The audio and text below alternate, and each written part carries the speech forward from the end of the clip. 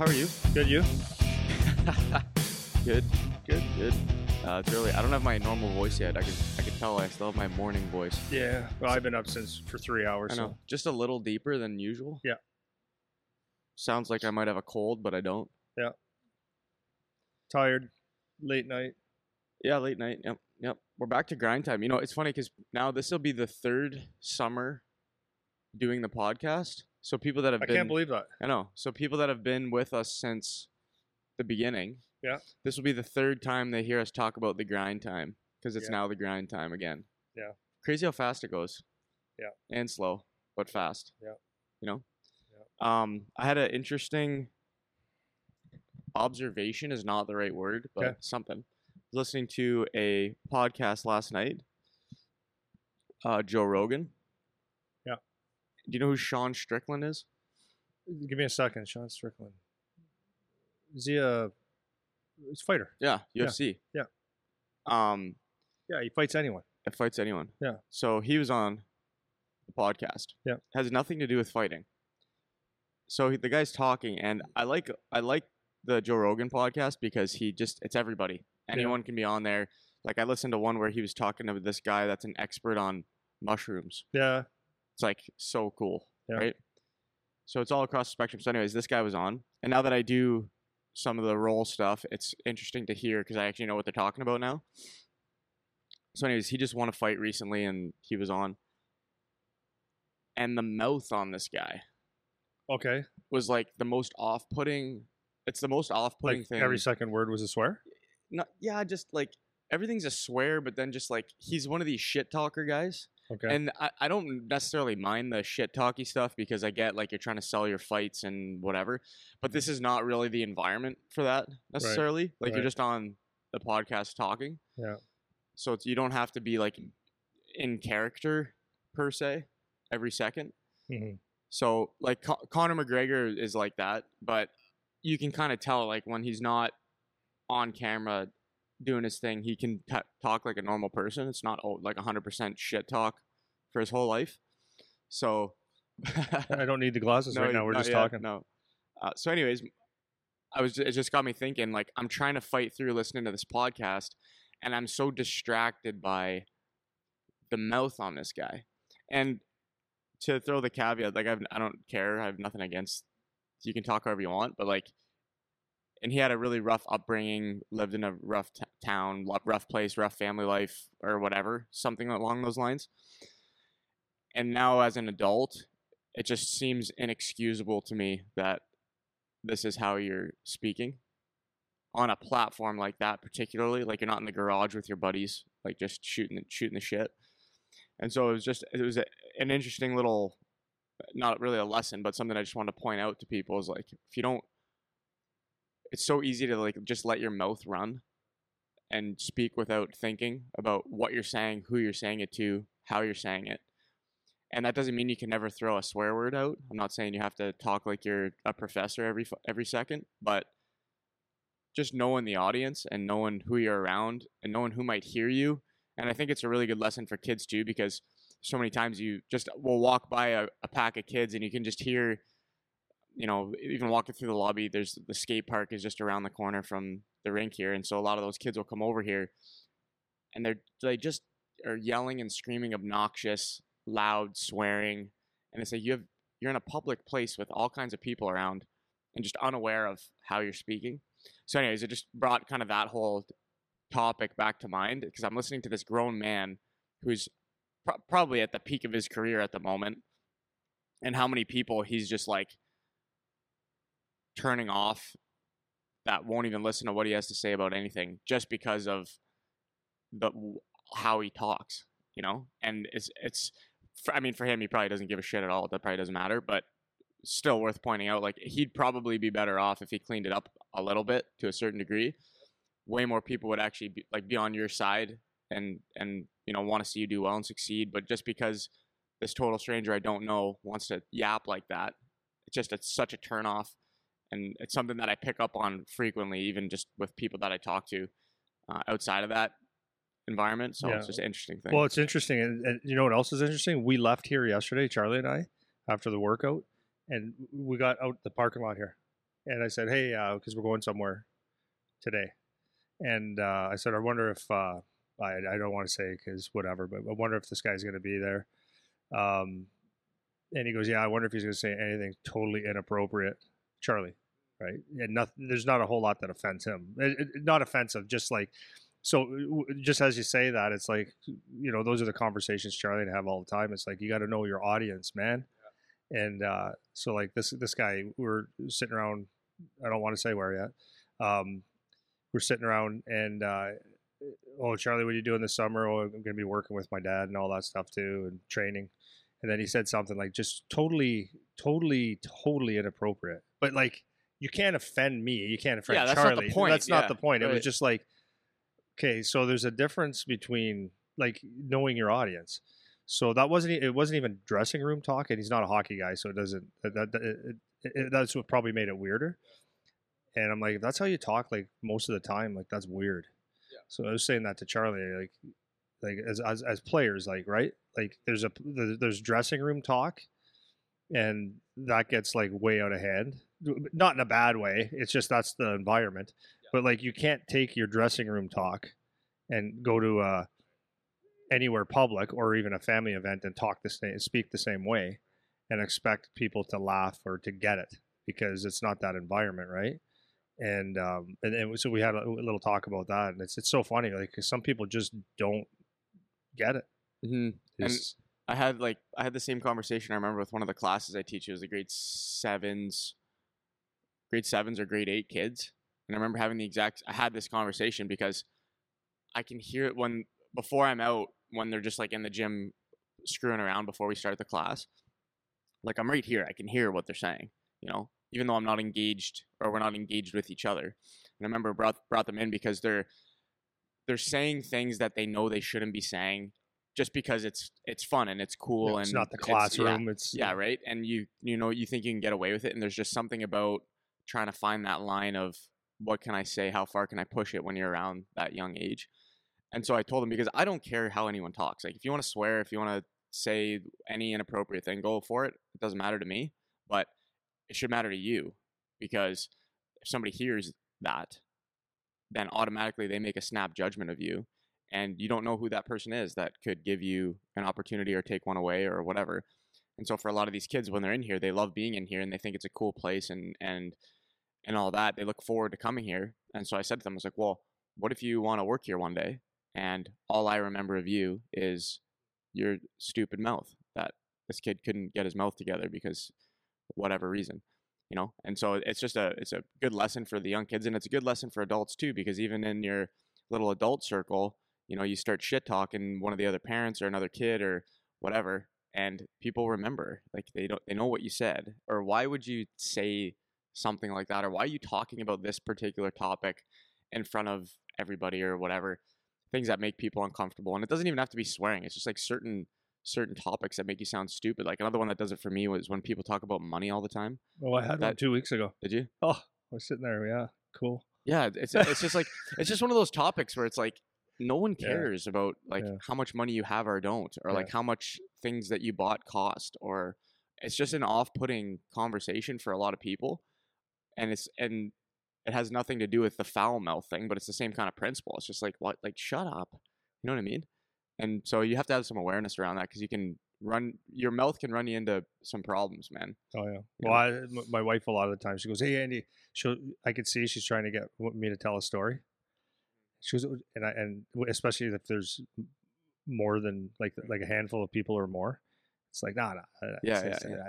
No, just say it. And no. Yeah, it's not the setting. It won't be funny. It's not the setting. Yeah. I can't be as colorful as I'd like to be. Right.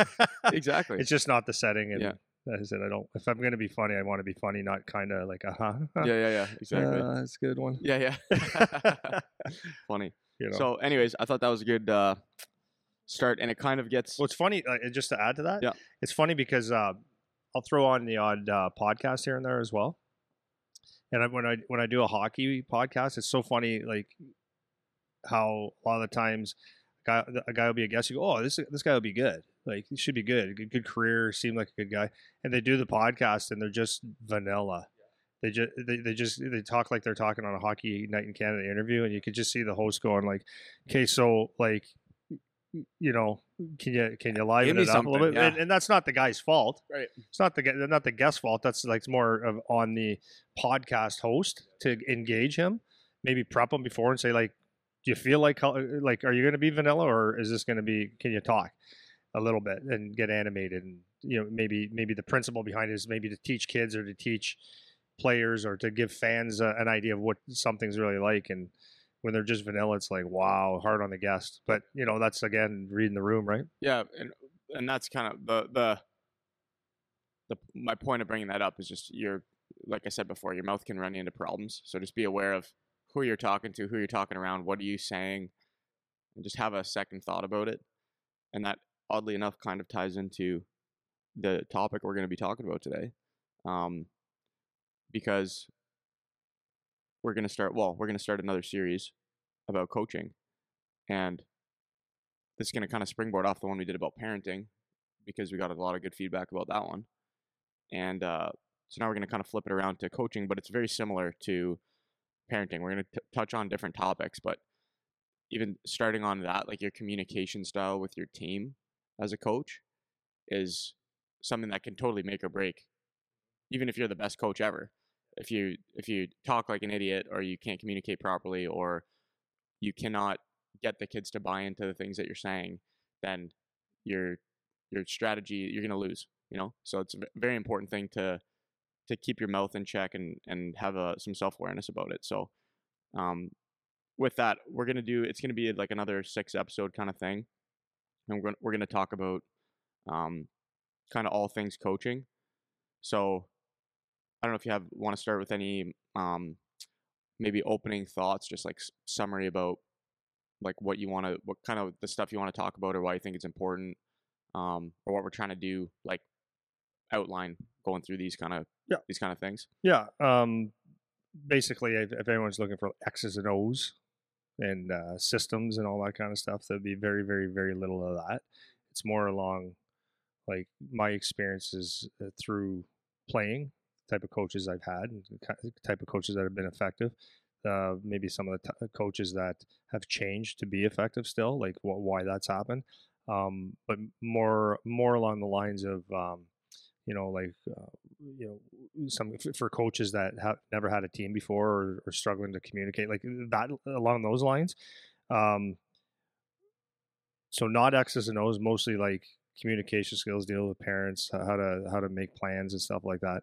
We're going to cover like depending on the age, how do you approach kids there? Like what type of seriousness do you have, or what type of fun, or what kind of message are you bringing to the kids and the people? Identifying your team, like what level, what type of team do you have, like so how do you coach in a situation where maybe you got a really ultra talented team, and maybe you have a situation where you have like just there's no talent at all and you got to do something different. Are you coaching to make players better? Are you coaching to teach them life lessons? Just different things like that. Coaching the team, coaching individuals, coaching in a practice, but coaching in a game. Do you talk a lot in a game? Do you don't? Stuff like that. Like just coaching cues for stuff like that. And the other one would be like kind of like dealing with conflicts. Mm-hmm. Cool. So I think I'm gonna, when we do like through the episodes and even in this one, just kind of setting the stage for it, I'm gonna more ask you, like, as from the coaching side of it, what what you think, or what you've done, or what's been effective versus not in each of those kind of areas. And I think that the first one that people may or may not ask as coaches, because I mean, with coaches that I've come across or talked to, it seems like they don't necessarily ask a lot of these questions. And the first one, it seems like a very simple question, but it'd be like, why do you coach? Like, what's the point? What are you trying to do? You know? And so like, if you were to say, give your reason as a coach, like, and it could be different depending on the age or whatever, but if taking that out of it, just as a human, if you're going to coach at any team at any level, why would you personally, Andy, be doing it? Like, what is the reason behind that for you? Yeah. Well, are you asking me like for my stage of life and the whole bit? Sure. Like, if like you'll be like one example, and then Yeah. we can kind of generalize it from there. Yeah. Well, I could give you a couple actually. The first time I ever coached was in the OHL level, And the reason I did it is because I was fresh out of playing and I wanted to stay in the game. And the general manager, Sam McMaster, for the Sudbury Wolves at the time, he said, anytime that you want to coach, come and see me because I think you'd make a great coach. And then he went on, he was a general manager for Los Angeles Kings. And now I think he's done scouting now, but he was with Washington for a long time and Columbus. And so I had, I thought that I would love to get into coaching. I was fairly young and make a career out of that. So I was an assistant coach the first couple of years, and I loved it, but I don't think I was ready to coach. And maybe I was immature. Maybe I was just looking at that as a career because that's all I knew was hockey.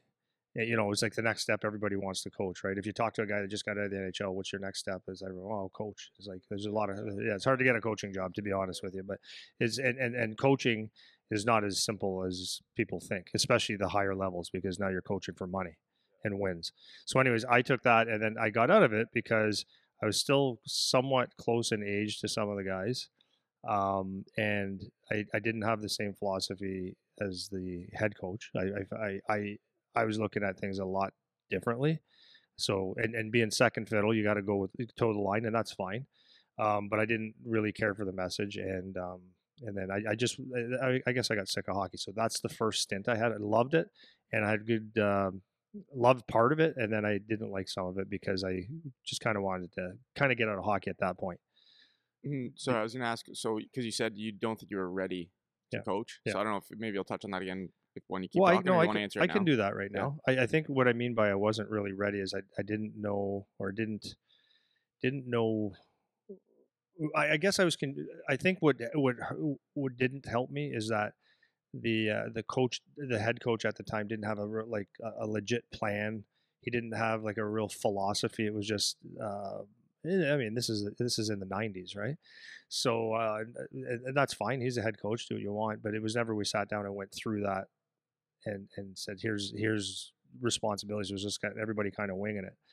So it was less structured, which is fine. But I don't think I was ready because I think I still wanted to play. You know what I mean? I knew that there was times where I think I want to go back out and play. So it was that, and I think I needed to live life a little bit to see something outside of hockey to actually really to get my passion back to coach. And not that I wanted to go into coaching, I just want to get a passion for some other area of life, try life out, and then maybe get some experience. So then that led me into working in the real world for probably 4 or 5 years. And 5 years, 6 years. And giving that a go and not having the passion. So that was my biggest thing is I couldn't get real passionate about real life work. Does that make sense?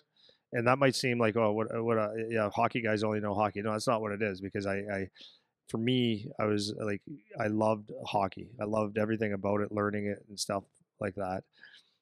So when I got excited about getting back in the hockey world, and through a few connections, I just started doing hockey clinics. And I was going up to Toronto a little bit and doing some clinics up there, and I said, this is what I want to do. And what I wanted to do, so this leads into why I would ever coach, and this is my philosophy now. Like a lot of people say, you run a hockey business or you are a hockey instructor or trainer, and I that's the vehicle I use to do what I love. But what I love to do is make people better.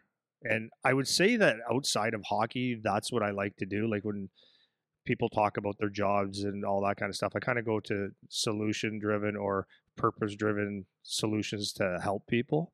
I'm not trying to look like a philanthropist here, but that's my go-to. It's like trying to make people better, try to find the good in people. So like if you were, you talk to me about something, it's like, well, I think here's your skill sets and here's where you're good, and it's like lifting people up more or less. Does that make sense? Would you agree with that? It's kind of like leaving. You want to leave the place better than you found it, or leave the person better than you found them. Kind of idea. Yeah. So my best vehicle for that was hockey. So as I started doing clinics, I fell in love with the process of, okay, I've got to. I see you on the ice. I actually enjoyed the process of selling it at first, because it was when I moved down to this area, nobody knew me.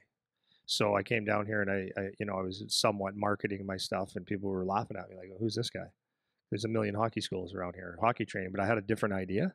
So I knew that I could get something. So I started off on a small scale, and then very quickly, the better players like Found you, yeah. yeah, like Ryan Wilson, who played in the NHL. What's his name? Kyle Wellwood. Guys like that started. Ryan Donnelly, and it became like a high end stuff, but it was more like very small groups.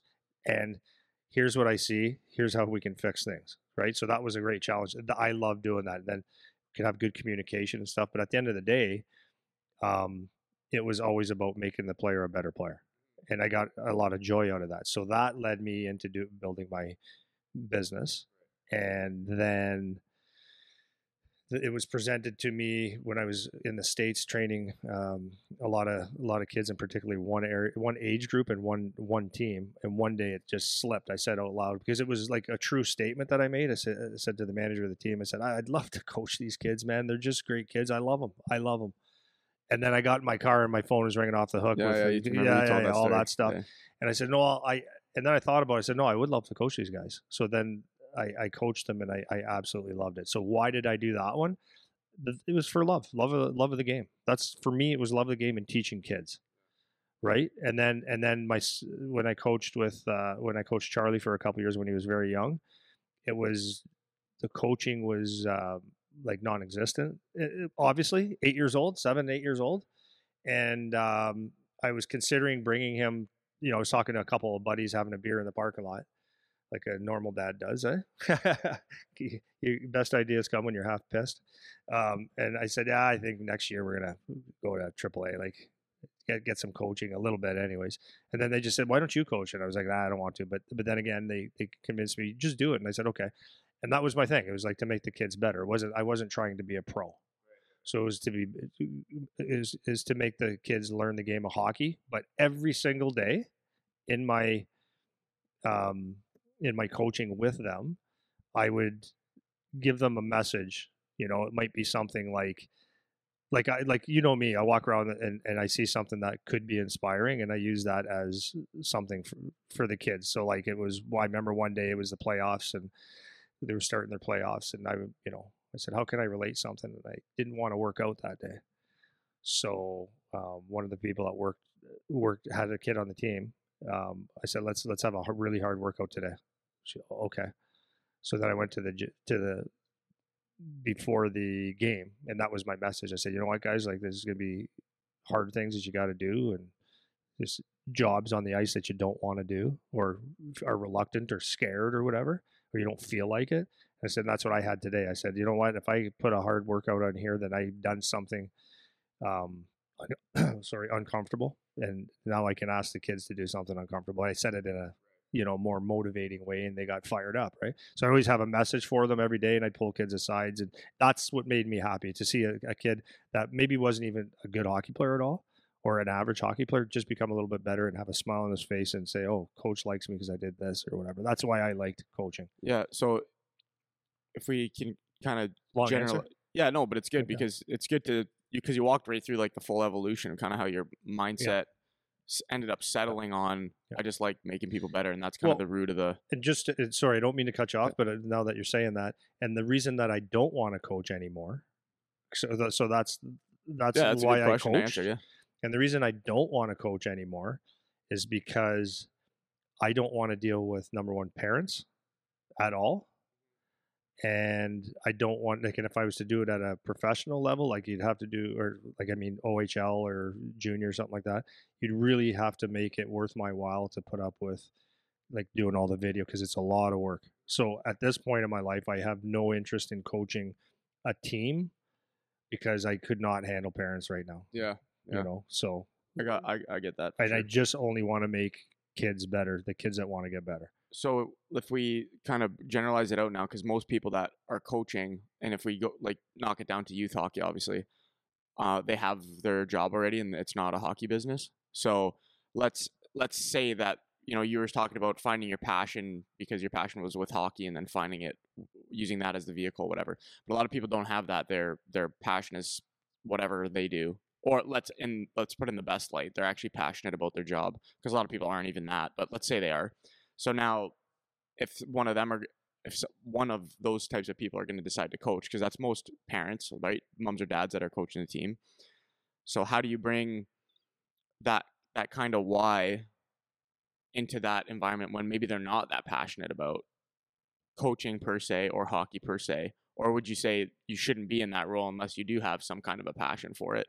That's number one. And then the second question, you can kind of tail it however you want, is how do you balance the, like, how much of your desire to coach would be because like your kid's on the team versus you just want to be a coach? That's the other kind of question, because a lot of parent coaches are just that, they have a kid that's on the team. So those kind of the Yeah. two things. Well, I don't know if passion for hockey is necessary at the young levels or at any level. Like, I don't know. I there's got to be some reason that you would want to coach, and I think you're right. At the early stages, you're getting dads or moms behind the bench that are coaching because someone's got to do it, and they maybe have a little bit of a background in hockey. Might be a good background in hockey, might not be. Um, but I think if you're going to do it, you have to have some reason to do it. Obviously, besides the obvious that you need a coach. Um, so I think that if you're going to do it, you have to look at, you have a team that you're like a team. And what is a team? A team is made up of maybe in youth hockey, 12 to 18 individuals. And those individuals are playing hockey because they love hockey. So I don't think it's fair to just show up 10 minutes before practice and run the same drills and not have a plan or anything, because these kids, whether they're superstars or they're not, or they're playing house league hockey at 7 years old, they want something more than they need. No, I shouldn't say they want. They need something more than just, here's your practice, see you later, alligator. Right? So I think it's important that you do have some passion and um, or purpose. And to me, the younger you are, I think it's more important that you're a people builder rather than an X's and O's guy, obviously. So I think that's very, very important to me. And then as far as parent coaches go, I mean, that's I think most people do the coaching because they're parents. But now there's a different type of parent that coaches. There's one that is coaching, like you've seen this too a lot of times, where parents cannot let one thing go. Like at some point it's above their head, or maybe it's not, like the skill level or the talent level, they never played at that level or whatever, and their kids are good, whatever, doesn't matter, and they just cannot let one day go by without them being on the ice with them, and that's the crazy dad guy. Right. But I mean, we need coaches that are parent coaches, especially on the early part of coaching, right, in the early years. So, well, I think one thing that I noticed, like I got one of my godson, his dad coaches their hockey team, and it's basically for that reason. It's like, we need someone to coach, and he likes hockey, like the dad likes hockey and whatever, he's into it. And I don't know, like I'd have to ask him, but I feel like I would know the answer. But the reason he coaches is that, like, we need somebody to coach, and he doesn't necessarily have a purpose to it or whatever. It's like, I think about my practice, we go there, and he's good with the kids and all that, but I think just adding a little, like you said, a little element of purpose to it, or a little element of intention to it. And it doesn't have to be that much of a commitment either, right? Like, it takes 5 minutes to think of like, what's my goal today, or what's my purpose for today, or whatever. Like, that's not a lot of commitment if you're going to be a coach. So I think my point bringing that up is kind of what you're saying. If you're going to coach, even if it is just because you need someone to do it and it's a pain in your ass, if you're going to do it, you may as well have a good whack at it and do a good job. Like, you have to go there anyways. You have to be there anyways. So if you're not super passionate about hockey and making people better per se, then I've said that a lot today, per se. okay. I don't mind. Find a reason, find a reason. It could just be like, all right, like, I'm just want to make the kids better skaters. That's all I can contribute. Or I just want to make sure the kids have fun. I want to have them enjoy being here. Maybe you don't make them better at all, but you just give them a good experience. And that all depends on levels. Exactly, right? So just have obviously age appropriate, level dependent, but find something that can drive that can drive you while you're there. You have to be there anyways. You know what I mean? Well, It's like, I think the important thing for me is that, like I said earlier, is you've got 12 to 18 kids that you're kind of responsible for, and I think if nothing else, you're there to make them have a good experience. You know, if I think that's at any level. You know, try to be honest, and kids look up to coaches, or they tend to look up to coaches. Like, you've seen this, man. A guy that's never coached a game in his life, maybe never even played a game in his life, but that's my coach. Like, it's you gain, I don't know if it's a fear or a respect or something along those lines, that like especially a little kid sees their coach, and that coach is everything. and they know everything. Yeah, and that Oh, coach yeah. is judging me, or he's giving to encourage me or say nothing to me, and it's a very, very important role when you're a coach to do your best to give good feedback or whatever it is Yeah. to kids. Yeah, absolutely. Hey guys, my name is David. For the last roughly year or so, I've been a member of the Power Tech podcast, and I've trusted Eric and Andy to help me as a hockey dad, raising my kids and trying to figure out the answers. I don't have all the answers, and it's a great source of information, and it's an area where I feel comfortable leaning on to help me make better decisions. With that said, one thing I do know about is supplements. I find it's hard to navigate the whole supplement world and make sure that you're using products that work, that are effective, and again, are science research based. Blue Star products, incredible brand. Their products are based on research, science, the products work, trademark patent ingredients, and you can find all of the research just by scanning QR codes that are right on the back of the product. Thank you to Eric and Andy for their podcast. I think it's amazing, and definitely give Blue Star products a try. So just with you saying that, there's also kind of the flip side, like we were just talking about, like kind of the Yeah, positive. we gave the nice fluffy stuff. Yeah, like the positive. But then you do get the guys that coach, as you kind of touched on, like strictly to get their kid in a good position, or they feel like they can influence the organization to get their kid in a favorable spot, or they just like the power, or they're getting paid, or whatever. So maybe you can touch on some of those Yeah, you could darker sides of it, I yeah, guess. you could see that coming million miles away. A lot of them seem like good intentions and good ideas, but you can see that some guys coach just for their kid, or like you said, the power and control that they can have with their kid, and maybe managing where their kid gets to play and moving forward. And then to me, that's a bad one to me. And the other one that's equally as bad, probably maybe even worse, is the guys that have, let's say, a power tech like this. Yeah, they run a business. They run a business, or they're doing it for the money. And I've seen a lot of guys, like when I was in the States, there's one guy that was an assistant coach with me, and I said, so like, he was a weird guy. I was just put in a weird situation there, and I said, so what else do you do for a living? Because he never talked, right? It was, and he looked at me like I was nuts. He goes, well, hockey. I go, what do you mean? I coach hockey. And then I found out that he coached 4 or 5 different teams, making, charging people, just go wherever the money was. And it's like, okay, that actually explains this guy. So that to me, that's a tough one, because now all of a sudden, because you can dress it up real good, right? Oh, I'm gonna do all the training. You're gonna coach this team at a young level. I'm gonna take them through 5 years, and then I'm gonna do clinics that you have to go to. I'm gonna have extra practice and stuff like that. And it's like all self-serving stuff. I shouldn't say all self-serving, but very much self-serving, because if you said, well, let's go on the ice for these amount of times without charging me or making me feel like I have to go to one of your clinics now, then are you actually going to do it? Or do you want to help me that much? Do you want to help these guys that much? You just want to live your life on the ice? That's the one that bothers me a lot, but there's more and more prevalent. So like, I coach you, now I got a clinic every Saturday morning, even though the family might want to do something else. And the dad goes, yeah, geez, don't want to go, but the coach will probably be taking out on my kids, so I'm going to go to his clinics anyways.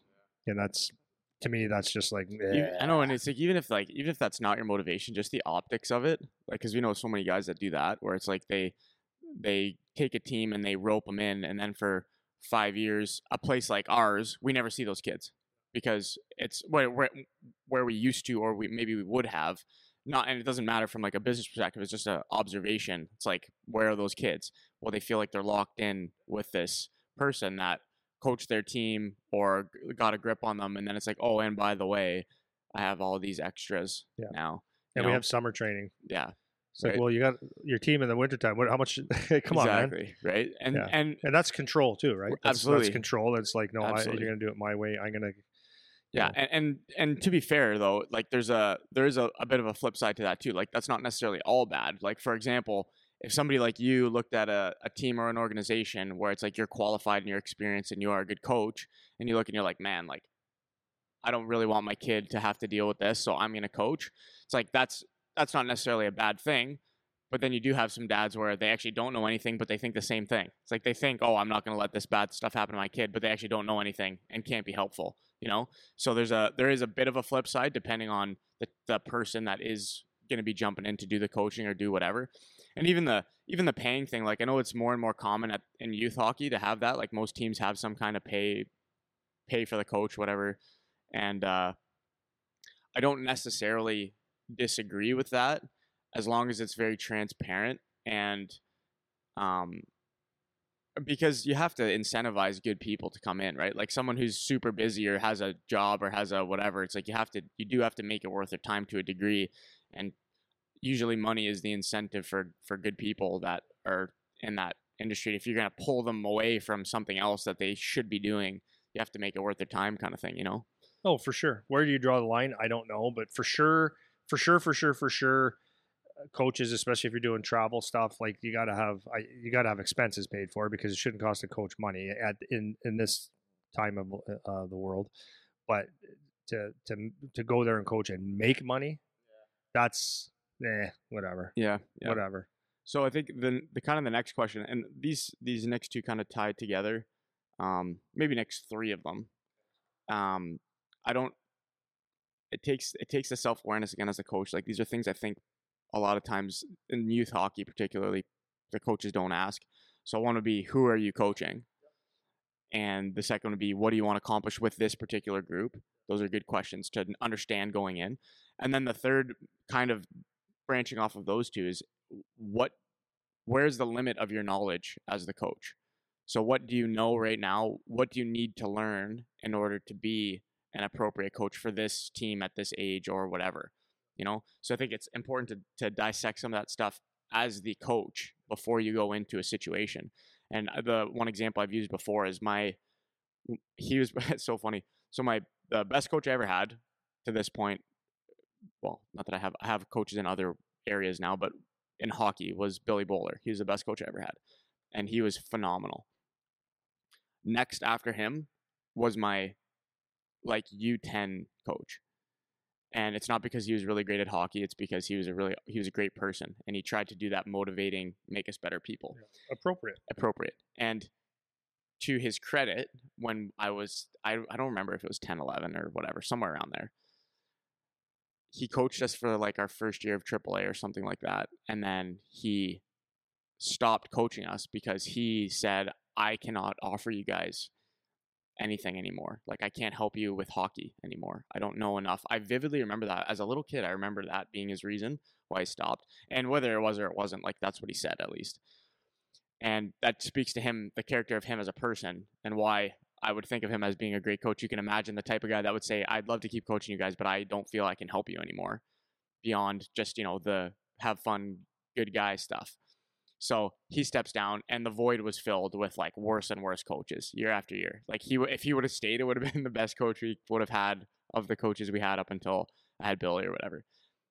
Anyways, my point being, this guy knew where he was done. Like he knew where it's no longer appropriate for me to be the guy that helps. And I think a lot of coaches, especially in smaller centers where there's not maybe as much money flying around to attract, experienced coaches that are really qualified, it's real easy to just, step in and have your arms crossed guy, and I'm the coach that knows everything now. And we talk to coaches around here all the time from like AA, AAA levels, where they come in and have conversations with us, and they're just like Joe coach now. And they actually don't know anything, and they don't know how to help their guys, and they don't study, and they don't try to learn. And obviously younger, less of that is necessary. But as kids are, 14, 15, 16, it's like you don't know any systems. You don't know how to teach them positional play. You don't even have a team philosophy. You don't know roles for your guys. Like these are things that should start to come into play. And a lot of them just don't have it. So I think those three questions, it's like, who you're coaching and what do you want to accomplish? And then tied in with that is just like, what about the limits on your knowledge? So maybe just talk about that a little bit. Yeah. For, Well, I think the big one is, who am I coaching? Like that's a great question that we came up with, because, I mean, if you're NHL coach Bruce Cassidy just won a Stanley Cup and you're coaching a Pee Wee team, it's a different level, different type of player.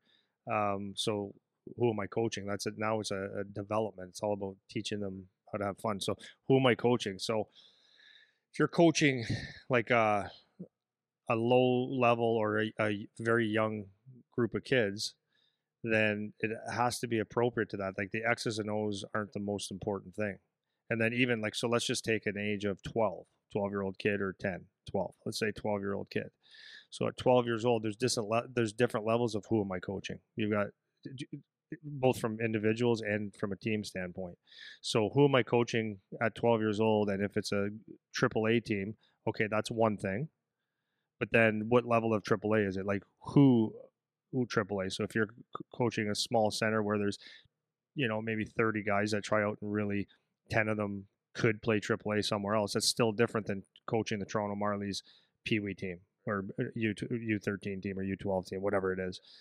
And that's different. So like a really good team, team from, let's say, Toronto Marlies, you're probably going to be able to and should implement more advanced systems or drills and teaching philosophies, because I'm going to just say that because of the talent level and the seriousness of that organization, that's what's expected.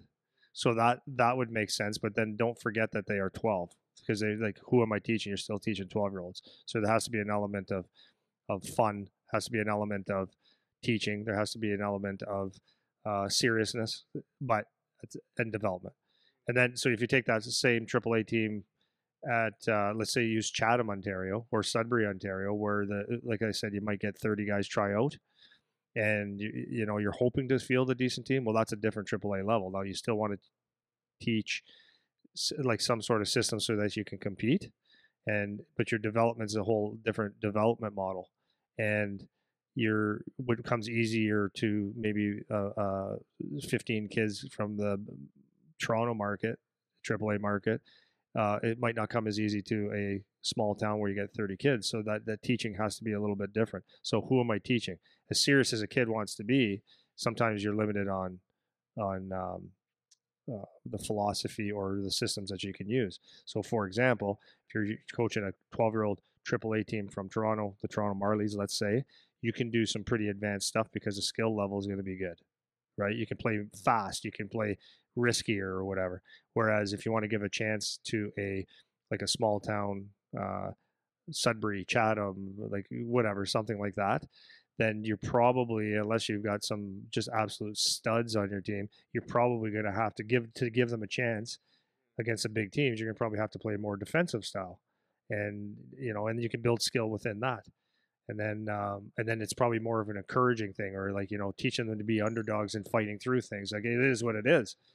And then as you go to maybe a lesser level, let's say double A, and this is no slight on those kids, but this is just from my experience. When you get kids that aren't playing, like trying to get to that next level or have the ability to get that next level, typically what happens is the seriousness of how they take the sport is part of the reason that they're not quite as committed. So if they're not quite as committed and you're overly committed as a coach, then you're teaching the wrong audience. So what I mean by who am I coaching? It's like, okay, you could have committed kids that are just not talented, so you have to work with that. You could have non-committed kids that are talented, and then that's the issue there, is teaching them maybe some commitment or whatever. And then you could have some kids that love to play, but they're just not serious about hockey, so you can't over serious them. So you got to match them. But I think in any of those roles, try to lift them up a little bit. That's what I would say. So who, and then within all that shit, you can have a really, really poor team and have a really, really good player.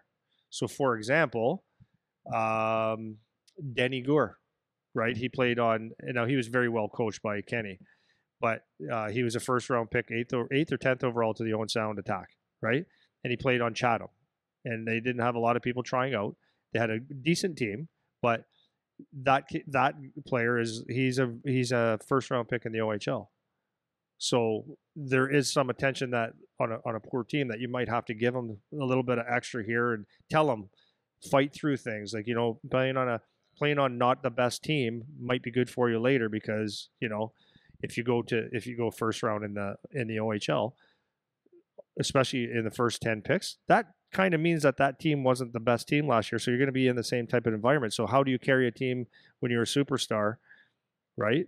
And then you see a kid that just works real hard, that you can see maybe some tools coming, and it's like, okay, how can I work with him to make him better? So like, who am I coaching? You have the team, and then that's why it's very, very important to pull guys aside and identify passion, talent, stuff like that. Yeah, I think that's starts to play into the individuals that we mentioned at the start of the podcast. Like, there's that element too.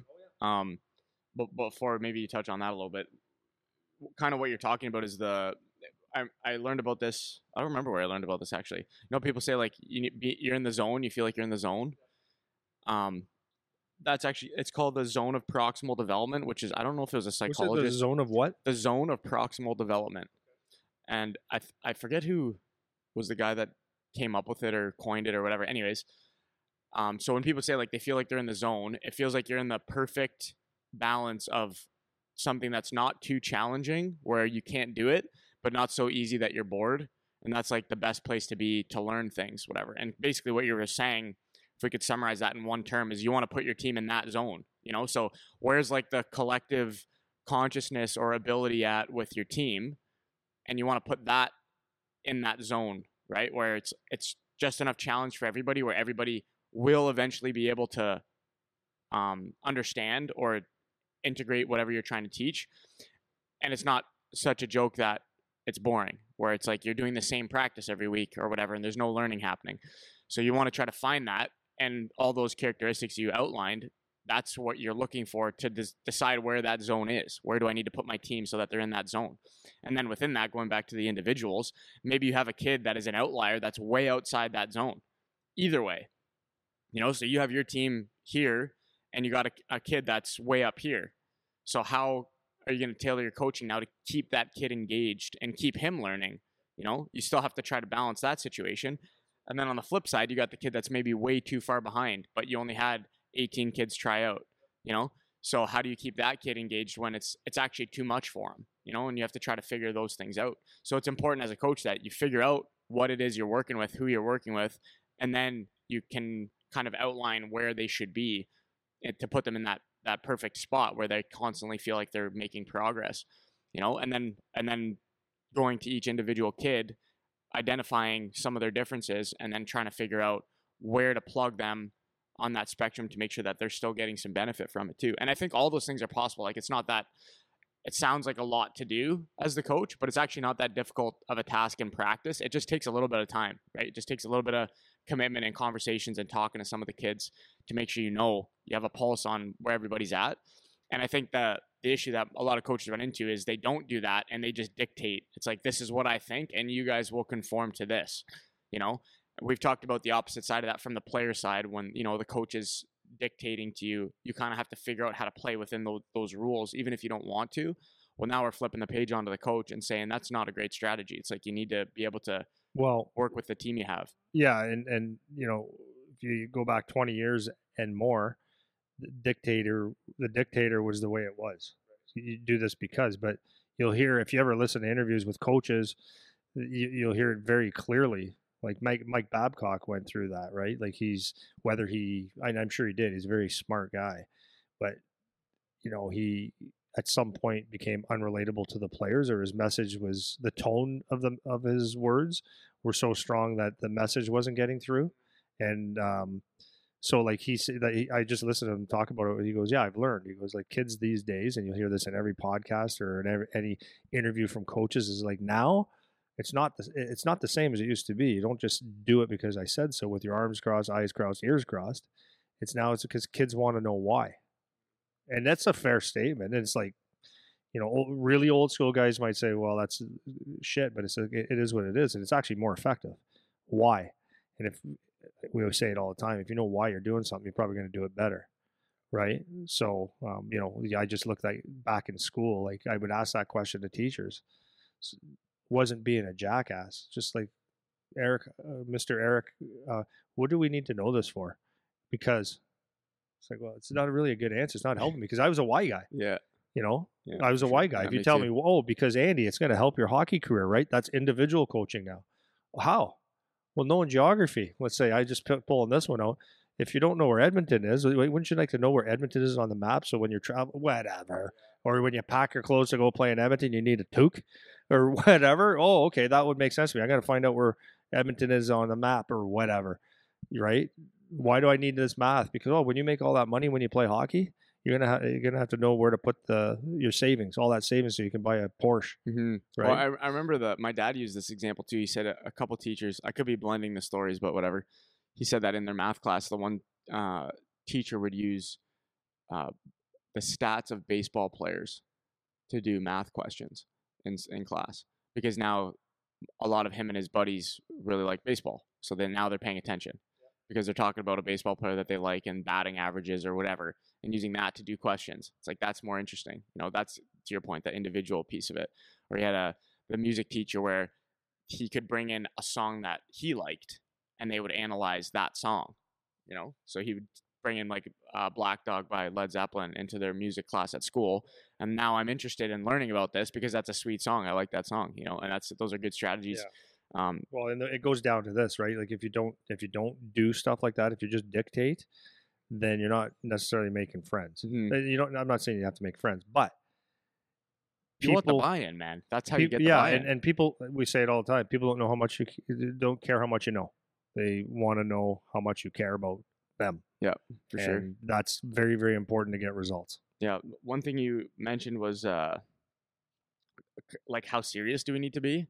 And I want to highlight that again for another minute, because I think, like I said, and then you said, you get a lot of the everything crossed coach that I'm just Joe coach and I know everything, serious guy. And it's not that that's never appropriate, but you have to be able to read the play. So I just want to highlight that again. If you have a team of kids that they're there to have fun, and you're like military coach Joe Serious, like remember you had a consult with a dad that was talking about the coach on their team is just like, he's too much. Like I forget exactly what he said. If he yells, I don't know if he yells too much or he's too intense or something. Yeah, something like that, where the guy's like just always on, and the kids are young. I forget how old they were, but whatever it was.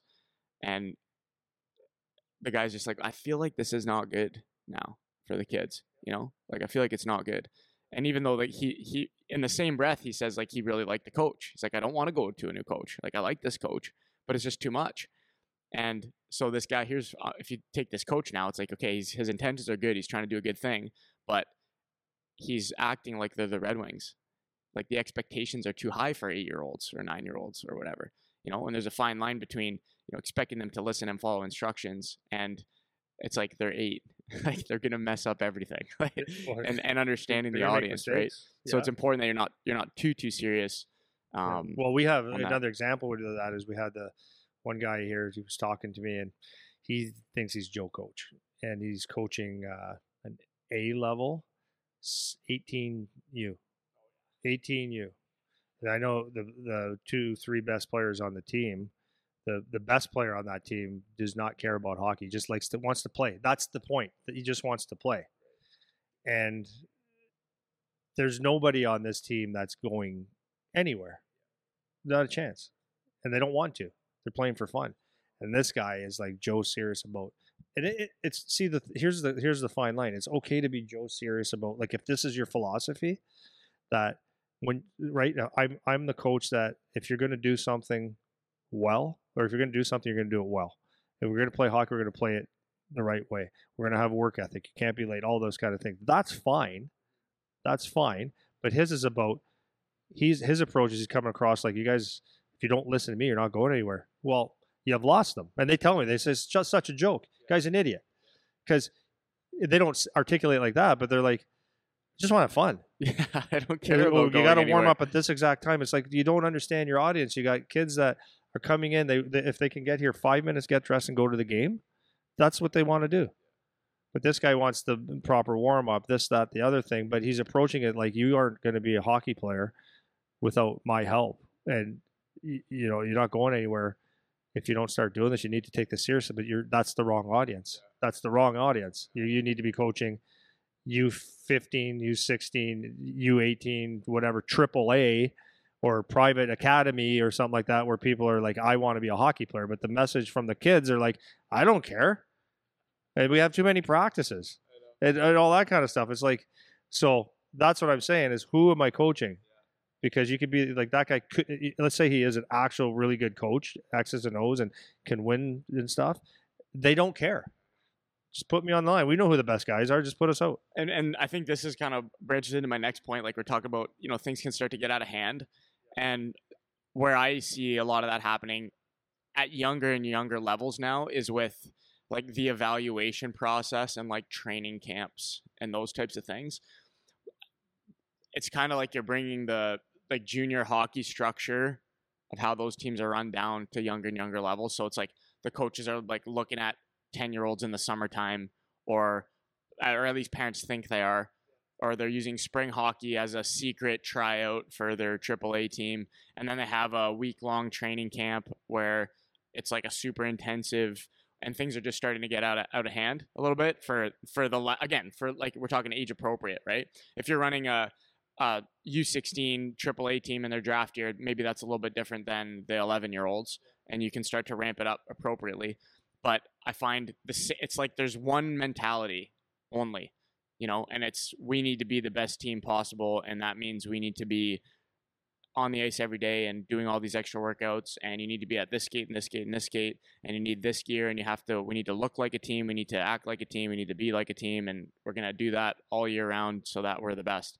And I find that mentality is becoming more and more prevalent, even though it's ineffective and not appropriate, even at the younger levels. Like right now, they got the brick tournament going on right now, or was going on, or whatever recently. I just saw some posts about it, and I'm looking at these kids, and like they're putting highlights of the games. And what a cool, like I'm not trying to shit talk the brick tournament. Like what a great experience for the kids. Like it's super cool. It's run like top notch, right? The kids, they're all decked out, and the kids are all great players and whatever. But then it's like they're 10, or they're 11, however old they are. So it's like, is this necessary? Like, should it be your goal as an 11-year-old to play in the brick tournament? Like, is that an appropriate thing? So I want to talk about that a little bit, is like the maybe evaluation process and the use of training camps by coaches younger and younger. Not that it's all bad either, like talking about like where it's good, where it's not. So let's say, make it a more clear question, if you were running, let's say whatever, tryouts, evaluations, training camp, the differences between maybe kids that are 12 and kids that are 16, junior, whatever, like where would you highlight what's appropriate versus not, or what you need to do versus not? What would you do? Let's say if you're the coach. That's fine. What would I do? Yeah. Winter's for you, for the kids, me and the kids. Summer's for themselves. That's the bottom line. That's the bottom line. Do you have to do some prep? Yeah, no. It's becoming crazy. So when I had the U6, when I had Charlie's team, it was the organization started the ice on, let's say, October 3rd for numbers. And that's when we started, man. October 3rd. I'm not taking a team of 8 or 9-year-old kids in the summertime, right? In the summertime, taking them away from being a kid, or maybe a vacation or a camping trip or swimming party or anything like that, so that I can get these 8 and 9-year-old kids ready for the season. The season starts October 3rd. We got 6 months of this. We'll be fine. And then the kids that want to, this is the important thing, the kids that want to go out all summer and not go on vacation or go on the ice 3 times a week or every day or whatever, or shoot pucks and live hockey, they're going to do that anyways. And the other kids, I'm just ruining their summer. And maybe they get to the rink and they like it, but in the summertime, let them be kids. That's how I am. If you want to go work out and stuff, go do it. Now, as you get to... Okay, wait, sorry. So let's say now because on every team, I'm sure there's a spectrum of interest level, right? So let's say you have the 12-year-old AAA team, and your philosophy as coach is, okay, summertime, you do you. I'll see you in September or whatever. Let's say you get 5-6 parents that maybe call you or email you, or they say something to you about, hey, like, feel like it'd be really good if we got some, like, the team together to do some skates. Like, I don't know if you'd be willing to coordinate that or something. Are you talking me with my business, or just no, me? just like the coach. Like, Okay. they just say to the coach, Yeah. like, it'd be nice if we had some skates with the kids. Like, we could go do these other camps, but it'd be cool if we got the team together a little bit early to do some skates. What's your answer for that? Yeah, my answer is the same. Okay, so you are really, really serious about hockey, AAA or not. I don't give a shit. You're real serious about hockey. Your kids maybe, but it sounds like you are motivated parent or motivated kids, because you're all worried about the team dynamic in July. That's on you, man. Right? So why the hell should I take 3 or 4 or 5 kids that really want to get on the ice and think that the team needs some stuff, and ruin 10, or not ruin, but force that on 5 or 10 other people? That's, to me, summertime is your time. It's like the NHL, the OHL has policies. College, they have policies where, like, we got some guys that went to their schools in the U.S. at the NCAA schools, St. Cloud, different places, and the coaches aren't allowed on the ice. It's captain's practice. So if you want to come, it's captain's practice. I don't know how much force that is, but the coaches can't go anywhere near it for a reason, man. The OHL, you can't have your hands on the kids. It's in the summertime. It ends on the last playoff day. You're allowed to have your development camp, your training camp, and everything else. You can't do it. The NHL has a collective bargaining agreement to keep people away. So why should it be any different for kids? And I'm not. Why should it be different? I'm not even trying to compare the two. But to me, it's summertime, man. Go have summer. And why is it fair? Why is it fair? Like, if you're playing lacrosse or baseball, so why should I make my summer training program, that, because I'm your coach, more important than your baseball team or your soccer team or your family vacation? Don't make me feel guilty because you're nuts. We'll be fine. Everyone is going to be just fine, in my opinion. Now, the 1 year that I coached, or the 2 years I coached in the States, it was U16, and they were like, okay, so when are we going to start skating? I said, well, when does it start, man? September. Okay, so let's say it's September 1st. Okay, so maybe the week before or something. Oh, I thought we maybe do like a month or something. I said, it's freaking August. So number one, they're going to get sick of me as a coach. I promise you. I could be the best coach ever, everyone's best friend. At some point, they're just going to say, could you please shut up? Stop with your positivity or your negativity or whatever. Just stop, right? So you got X amount of time to coach. So what we did, I made a little bit of a concession. Nice. I don't know if that's the word. Could be. And I said, okay, how about the week before? The week before, we'll do a mini camp for 3-4 days. So I went to the States and we did that, and it was nice. The team and they said, and then we could get the socks, jerseys, and all that stuff taken care of. I said, okay, that's fine, shorts and stuff. And we did it was a couple hours a day, and it was fine. And sorry, that was U16. So that's draft year kids. So that's the same philosophy. Dude. Let's put it in perspective. You can coach at all. If you're coaching a AAA team, you should be able to coach a little bit. If you can coach at all, you know what a AAA kid is doing in the summertime. What are they doing in the summertime? Skating, working out, playing another sport. Yeah, but hanging out with their family, most going on likely they vacation. didn't drop, like in today's day and age, they didn't drop hockey in March or April when it was over and never touch the blades until September. That's maybe 3 kids in the whole world do that now. So they're skating, they're doing stuff. So if I can't if I'm coaching AAA, and most likely if I had these, not most likely, if I had these kids the year before or the year before and the year before, if I can't take those kids in 2-3 practices and just go over our breakouts, our forechecks, our PK, and get them on some sort of page in a week or 3 practices, well, right. Okay, come on. Yeah. You've been skating all year. Yeah, what is the extra time going to do? What do you need the training camp for? It's for what? Well, it's funny as do what you want, but I'm just saying, you're asking me if I'm a coach. It's and by the way, I want to enjoy my life too. but that's like you can't coach if you need 3 weeks to prepare them for a freaking or all summer. And then the kids that want to work out are going to work out. Like here's the thing: it's like what we said in one of our podcasts before. When if your kid is actually a real hockey player and ends up getting a scholarship or ends up going to the OHL or moving away to play hockey, the stuff that you put your thumb on all the time, you need to work out, you need to do this, you got to train. When you're not there, they're going to be who they are. So if they can't do a workout in the summertime on their own, then that's on them. Mm-hmm. You know? Yeah. I was talking to a coach the other day, and I think he's coaching literally a U10 team. And he was talking about how like it's impossible to organize anything with the like parents and players and whatever because there's so much going on. I'm like, well, yeah, no shit. I'm like, no shit, because you are trying to schedule 2-3 skates a week. They have two or three that work in your time frame. Yeah, right. That work for you. Yeah. And then that kid also plays lacrosse or soccer or baseball or whatever. They also are trying to go on vacation. They also have 2 other kids in the family. They also have this and this and this and this and this. And it's like, yeah, no shit. You can't schedule anything.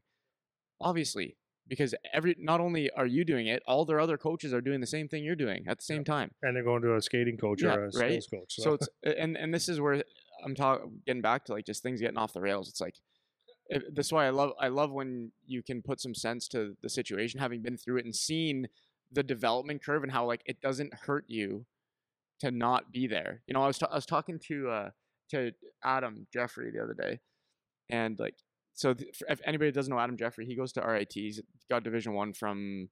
He played in BC for a year, but basically from Leamington, he was got recruited, and so he tore both of his Achilles at 19 or 18 and 19. Yeah.